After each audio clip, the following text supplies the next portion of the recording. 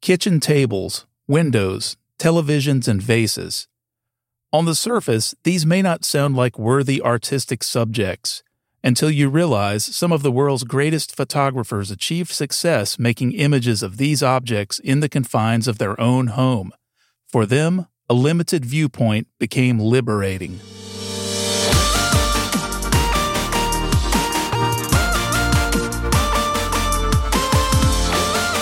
Hello, friends, and welcome to this episode of Photo 365, a podcast about how to be a photographer every day.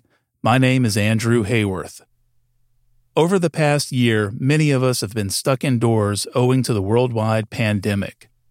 While many of us have gone back to a lifestyle that's as normal as can be expected at this point, a large portion of the world's population is still sheltering in place. For many of us, life will never be the way it was before COVID-19. Besides mask wearing, vaccines, and the loss of life, I'm thinking about how much more time we're spending at home or away from other people. I have friends who have been working from home for a year, and that's going so well for them, they'll continue to work remotely, pandemic or not. I've heard many people say they enjoy social distancing and the additional safety measures COVID has normalized. Schools, at least in my area, still aren't back to full classroom learning. I spoke to some college students recently, and while some longed to be back in a classroom, many preferred remote learning. Similarly, my best friend is a school teacher, and he's grown to love remote teaching since he spends less time commuting in urban traffic, and he can teach from anywhere in the world where there's an internet connection. Photography was certainly affected by the pandemic. All forms of art suffered, particularly in the early days of the quarantine. Movie productions shut down, photographic assignments were canceled, in-person classes shut down, and so on. I supplement my day job income with adjunct teaching and freelance assignments from a local magazine I have a close relationship with. My art class went to remote learning after spring break of 2020. Months went by before I picked up more freelance work, and when I finally got a gig, shooting action at a local food bank, my editor lectured me on safety as if he was sending me into a war zone. Even those of us who never left the workplace found ourselves isolating from our coworkers, walking around corporate offices with masks on, and hiding out in offices, doors closed, holding meetings on Zoom with people in the same building not 20 feet away. What I'm driving at here is the pandemic has changed our attitudes and habits. A year ago, quarantine seemed strange and dissonant. Now we've grown used to a certain amount of isolation. This episode is about artists who have created great work in limited environments, and I'll link to these artists in the show notes, so be sure to check them out if you hear something that interests you. Whether you're still in isolation or have become accustomed to the solitude of being at home or working alone, the images here hopefully serve as a reminder our vision isn't limited by location. This dovetails nicely with the previous episode in which I talked about limiting your gear to prevent paralysis of choice. In this case, we're limiting our viewpoint. I'll also talk about how the window can be used effectively as a way to frame reality. To begin, let's talk about Lee Friedlander. The great American photographer Lee Friedlander spent much of his life photographing street life, the landscape, road scenes, and parties. In 1994, suffering from knee pain and stuck at home, he pursued still life. He tried a variety of subjects, including flowers, but it wasn't till he started focusing on the stems of the flowers in clear vases that he found inspiration, making use of the light-bending effects of the water and glass to abstract the subject matter. Friedlander would spend several years on the project, eventually publishing the images in an oversized book simply titled Stems. Maybe the home space wasn't completely foreign to Friedlander.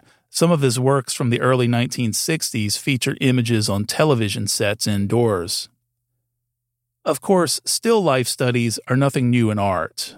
One of the first photographic images ever developed was a still life of a table set for a meal, recorded by the photographic pioneer Niepce around 1827. This was an emulation of the tradition of still life subjects in painting. This tradition has been carried on by photographers like Laura Latinsky, whose work subverts the standards of still life by introducing feelings of unease and anxiety of what may lie beyond the frame. Her haunting still life creations are often messy, resembling the aftermath of a kitchen disaster, yet evoke strong feelings of loss and despair. The photographer Lucas Samaras produced a series of conceptual work from his New York apartment. Samaras was his own model and appears in every image. The dull interiors are made interesting with colored lighting, props, and dramatic posing. Further, Samaras used a Polaroid camera and manipulated the resulting images by scratching or rubbing them as they developed, often to surrealist effect. Now, just a quick aside here, some of you may recognize this technique as being specific to Polaroid SX70 film. This was a popular alternative process some years ago. By applying pressure to the developing film, you could create painterly effects.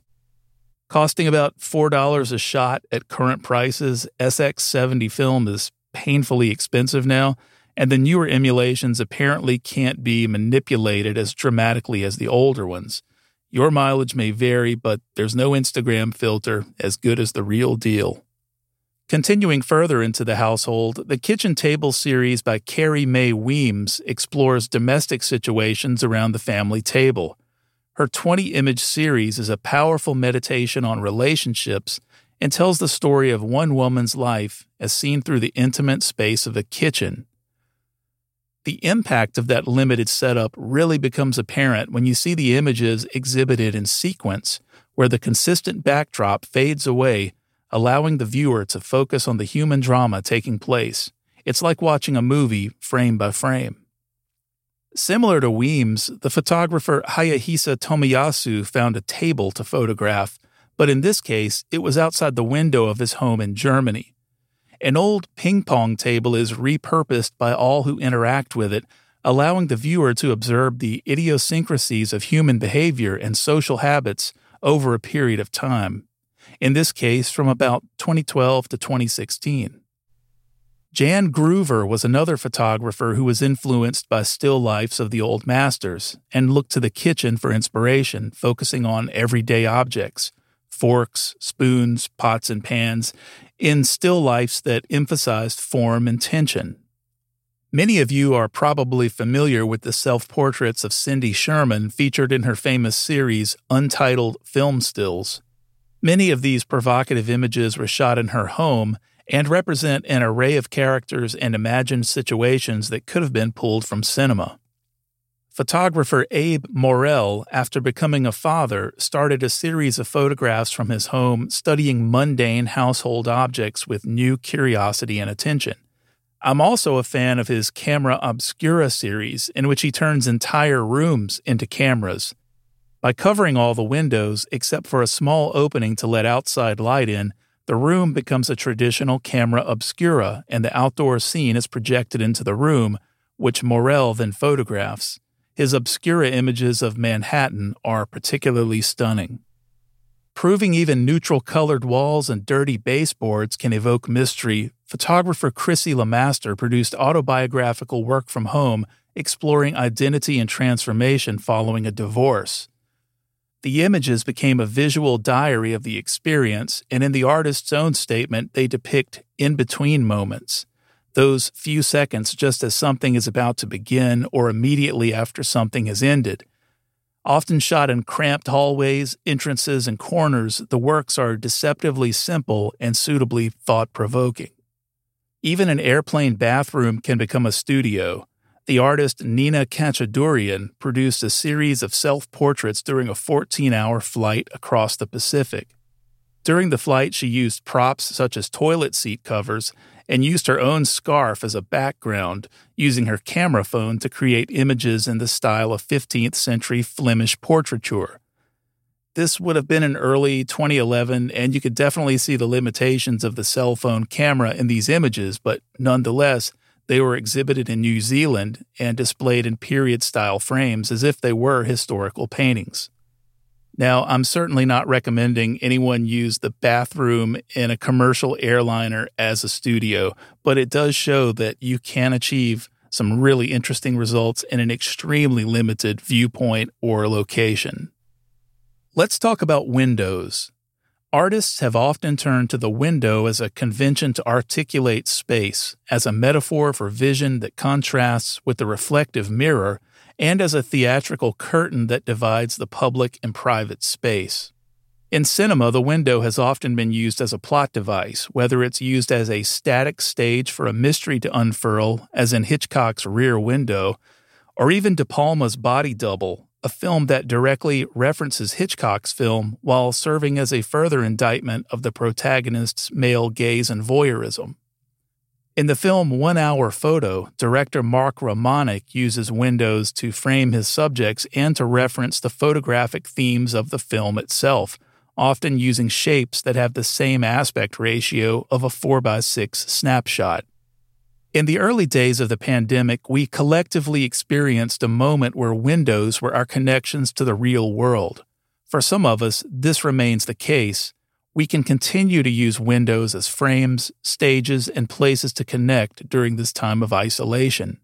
Again, some of the earliest photographers were inspired by windows, and one of the earliest photographic works on record, Niepce, captured a view from a window where rooftops and buildings are clearly defined. Windows have been a perennial subject for photographers from the early pioneers like Henry Fox Talbot to Alfred Stieglitz, to modern artists such as Alex Soth. They've all made use of windows in their compositions or to frame the landscape. The works of John Thaul range from postcard scenes of the natural landscape to claustrophobic urban scenes, all framed through windows. Gregory Crewdson often uses the window as a portal to another world or a transitional plane. So as you continue looking for daily photographic inspiration, consider the window or the domestic space itself and the objects in it. When's the last time you challenged yourself to explore your backyard or your kitchen with a photographic eye? If you've never tried abstraction, this would be an ideal opportunity.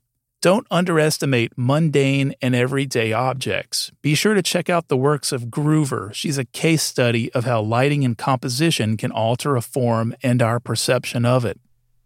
Windows are my favorite light sources. They bring directional light into our homes so we can use them like studio softboxes. Combined with a reflector or a piece of white poster board or foam core, windows can be used to light portraits or still life studies. Place a subject in front of a window for dramatic backlighting. Also, consider using windows as screens for projection and shadow play, a place for theater, as a frame, or as a barrier. That's going to do it for today's episode. If you need some ideas, be sure to check out the show notes to see the art I mentioned. I think you'll find it inspiring on many, many levels. Just a quick note on this episode. When the world shut down more than a year ago, many photography educators rallied together to help one another on various social media groups. Much of this episode was gleaned from the knowledge shared during those early, uncertain days. In some other news, I'm really excited about our upcoming shows. Next week, I'm welcoming a special guest to the show, and we're going to talk about photojournalism and long-term documentary photography, how to stay motivated, and a lot more. So be sure to check it out. Folks, thanks for listening to this episode of the Photo 365 podcast. As always, I'd love to hear from you on how your photography is going. Feel free to send me a link to your gallery or to a website. You can contact me at photo365podcast.com. There you can find show notes and a transcription of each episode as well. Be sure to subscribe if you haven't already. If you like Photo 365, consider supporting the show at buymeacoffee.com/photo365. Keep looking out for great images, keep posting them, and we'll see you next time.